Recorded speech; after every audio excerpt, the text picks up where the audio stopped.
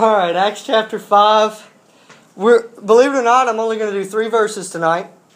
I'm going to break out this Acts chapter 5, verse 12 through 16 into 2 different sermons. Because really, simply put, tonight's sermon should be very short. I know I've said that in the past and I've betrayed you.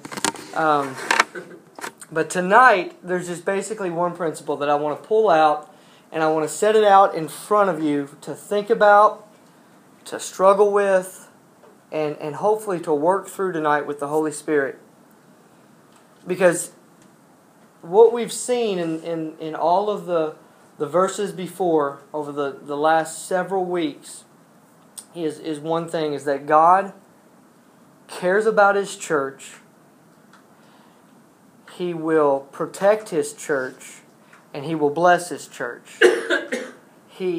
Jesus, whenever He appeared to the apostles, and He said, "You'll receive power. I'm not going to just leave you hanging with the mission that you can't accomplish on your own. I care enough about what I want you to accomplish that I'm not going to leave you with any insufficiency whatsoever. I'm going to give you the Holy Spirit, and He will be your power to do the things that I've asked you to do." So God cares about His church. God will protect His church. We saw that 2 weeks ago with Sapphira and Ananias, that we had 2 individuals who were among the church, and they came and they brought an offering with a deceitful heart. They were self-seeking. They wanted the recognition of seeming generous. And they lied to God, they lied to the church, and God protected the purity and the unity of the church. God protected His name and His reputation by removing those people in a very public way out of the midst of the church. And God will bless His church. And we're going to see that tonight. When the church is behaving in such a way that the rest of the world sees us for who we really say we are, then that's going to be blessed. So let's look at verse 12, 13, and 14 tonight. Many signs and wonders were being done among the people through the hands of the apostles. By common consent, they would all meet in Solomon's colonnade. None of the rest dared to join them, but the people praised them highly. Believers were added to the Lord in increasing numbers, crowds of both men and women. So guys, here's the basic thing that we should be seeing here.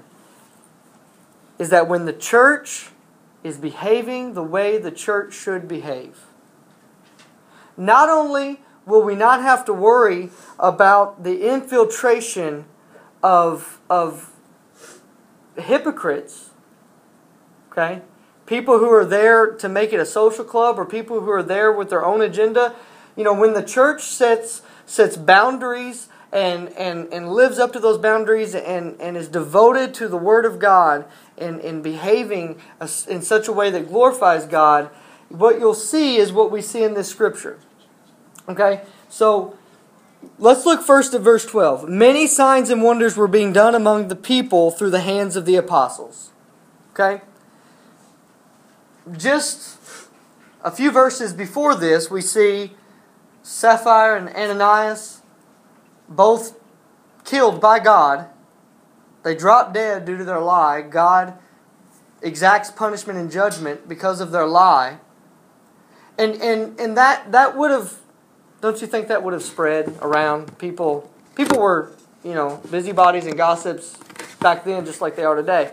News gets around. Okay? And so,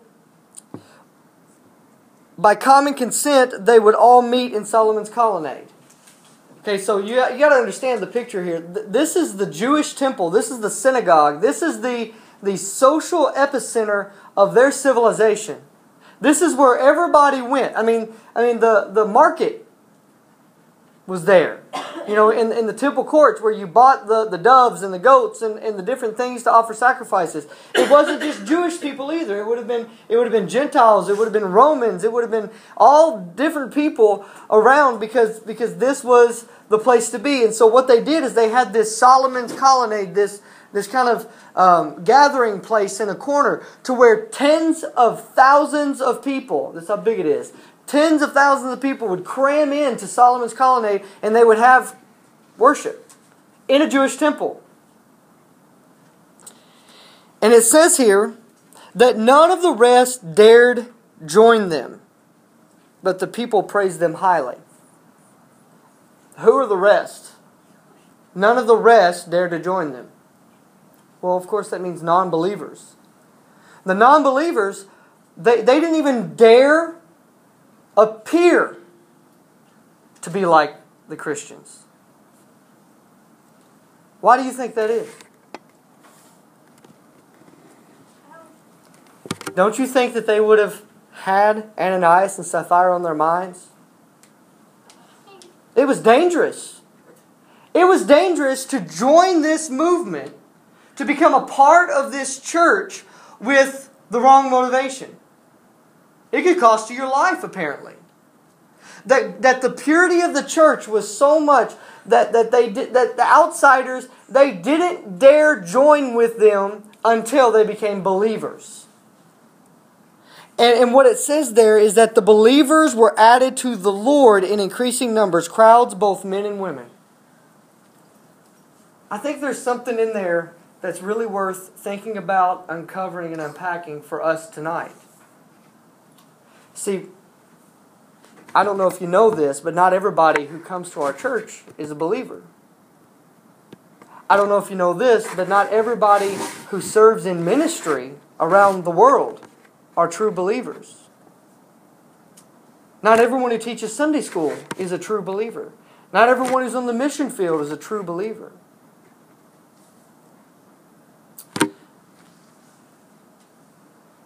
If you talk to a lot of guys, they'll tell you that one of the largest issues, one of the largest problems with the way the church is worldwide today is that it's so soft on certain issues of sin and righteousness that anybody can be comfortable.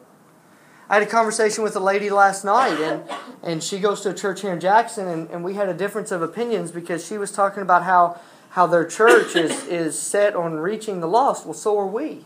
So am I. We want to reach the lost. And she said, we want people to be able to come into our doors and into our church and feel welcome and be invited and feel like they're wanted there. You know, we want sinners to come to our church, people who are lost to come to our church and feel welcome and feel like they should be there. We want them there. And I said, absolutely, we do too. And she said, and we want them to feel as comfortable as possible. And I said, no, we don't want people to be comfortable if they're lost, if they don't belong to the Lord Jesus Christ. We don't want them to be able to sit under the instruction of the gospel and be comfortable.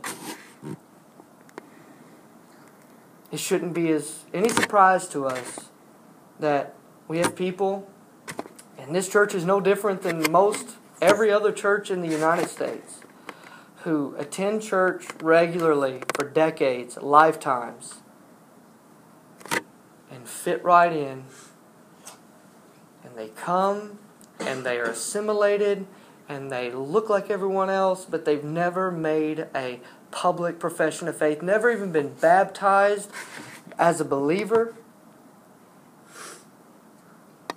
And there's something wrong with that. See, this first century church saw this scandalous movement, this dangerous movement as something not to mess with. And this church, these leaders, this congregation of people would not tolerate the infiltration. They dealt with it. God dealt with it. Sin was dealt with. It was called what it is.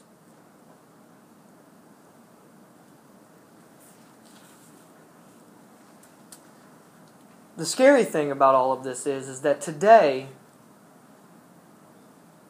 it seems that oftentimes some of the most genuine lost people, some of the most sincere lost people want nothing to do with the church because they don't want to be seen as hypocrites.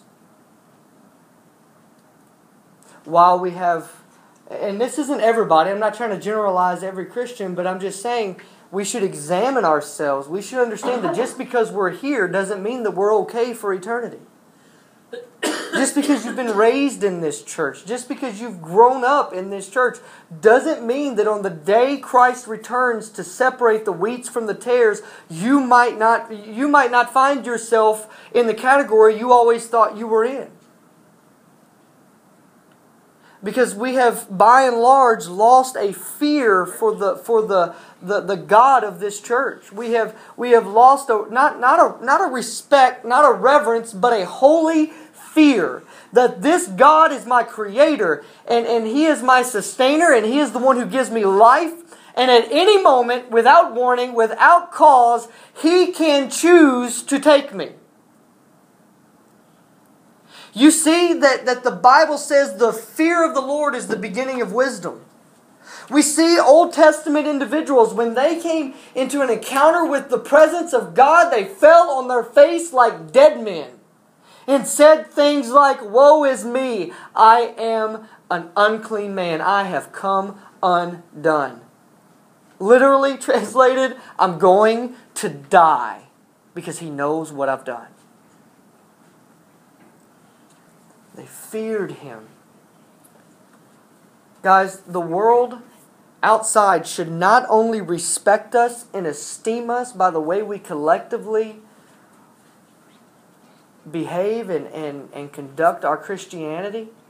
I mean, we should be respected. There should not be there should be no charge against this church. There should be no charge against this youth ministry. And here's what we have to understand. Just like the first century church understood, they just didn't carry their name. I mean, when they were joined to the Lord Jesus, they carried His name. They walked around with His name, His reputation. And not only that, but they spoke for everyone else in that church for their actions. Their actions told a story about the other people they were joined to. And there was such a purity, there was such an accountability, there was such a reverence and a fear for God that the outsiders looked at it and they said, we think that's great. We like watching. We'll be spectators. This is awesome. But you know what? We don't want to touch it until we know we're right. We don't want to touch it. We don't want to get too close because we don't know if our hearts are pure enough. But here's the thing. This is why church membership is so important, because it literally separates those who have made a profession of faith to belong, to be attached to that body, and those who have come to merely just be spectators. You know, the spectators weren't told to stop watching. They weren't kicked out of Solomon's colonnade. They weren't. The gospel wasn't withheld from them. Obviously, it wasn't, because believers were added to the Lord in increasing numbers, and crowds of both men and women were being added. So the gospel was being preached, and lost people were hearing it, and they were coming to believe, and then they were coming to attach it. And that's when the gospel is preached in purity, and whenever the gospel is laid out there for what it is, then people will come. People will believe it. When we live the gospel, when we are unified with the Scripture and the way we live our lives and the things that we say and the people that we're with and the places that we go and the stuff that we spend our time doing, then people are going to see that it's worth getting on board with. So the people were being added. It wasn't like it was this cult to where, it was us and them and we didn't want them to belong to us. No, they were preaching the gospel so that everybody could hear it, so that people could be invited by the Holy Spirit to join.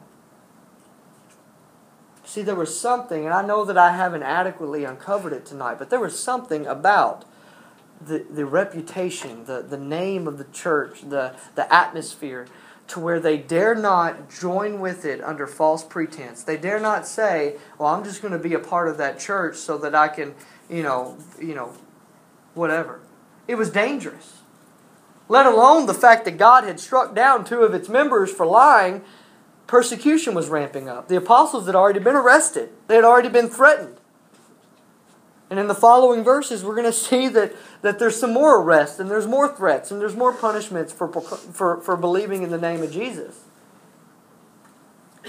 And And so tonight, I told you this was going to be short. Tonight, I just want us to think about that. I want to think about what is our motivation for being here? Are you one of the true believers who comes to church?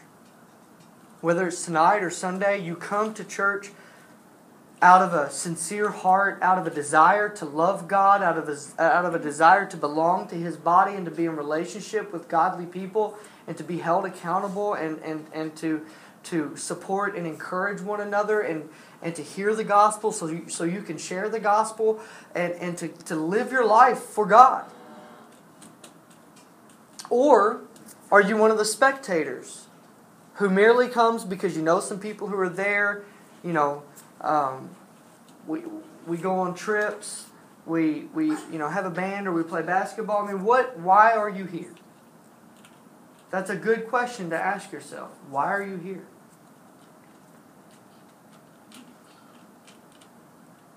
And then when you answer that question, well, I'm here because I want to know God. I'm here because I want to serve God. I'm here because I want to glorify God. Or I'm here because I had nothing better to do today. Or I'm here because all of my friends are here. Or I'm here because, the preacher is really good. And he plays a mean acoustic guitar and I love listening to it. Whatever the reasons are, I want you to know I want you here. Okay? I want you here.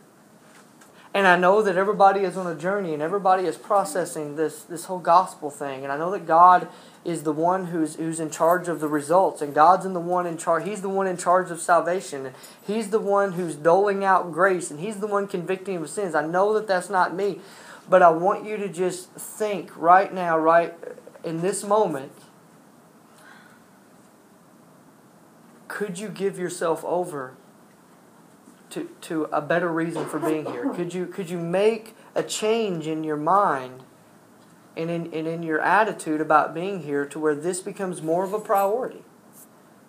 That's studying Scripture for yourself so that you can know it for yourself and you can decide for yourself whether or not this is what your life, what you desire your life to amount to. The life of a Christian. Not just because you've always been a Christian, which that's not possible, or not because you've always gone to this church, but why are you here? Make this count. Don't make the mistake of believing that just because you've been a faithful church member that God's going to give you credit for that on judgment.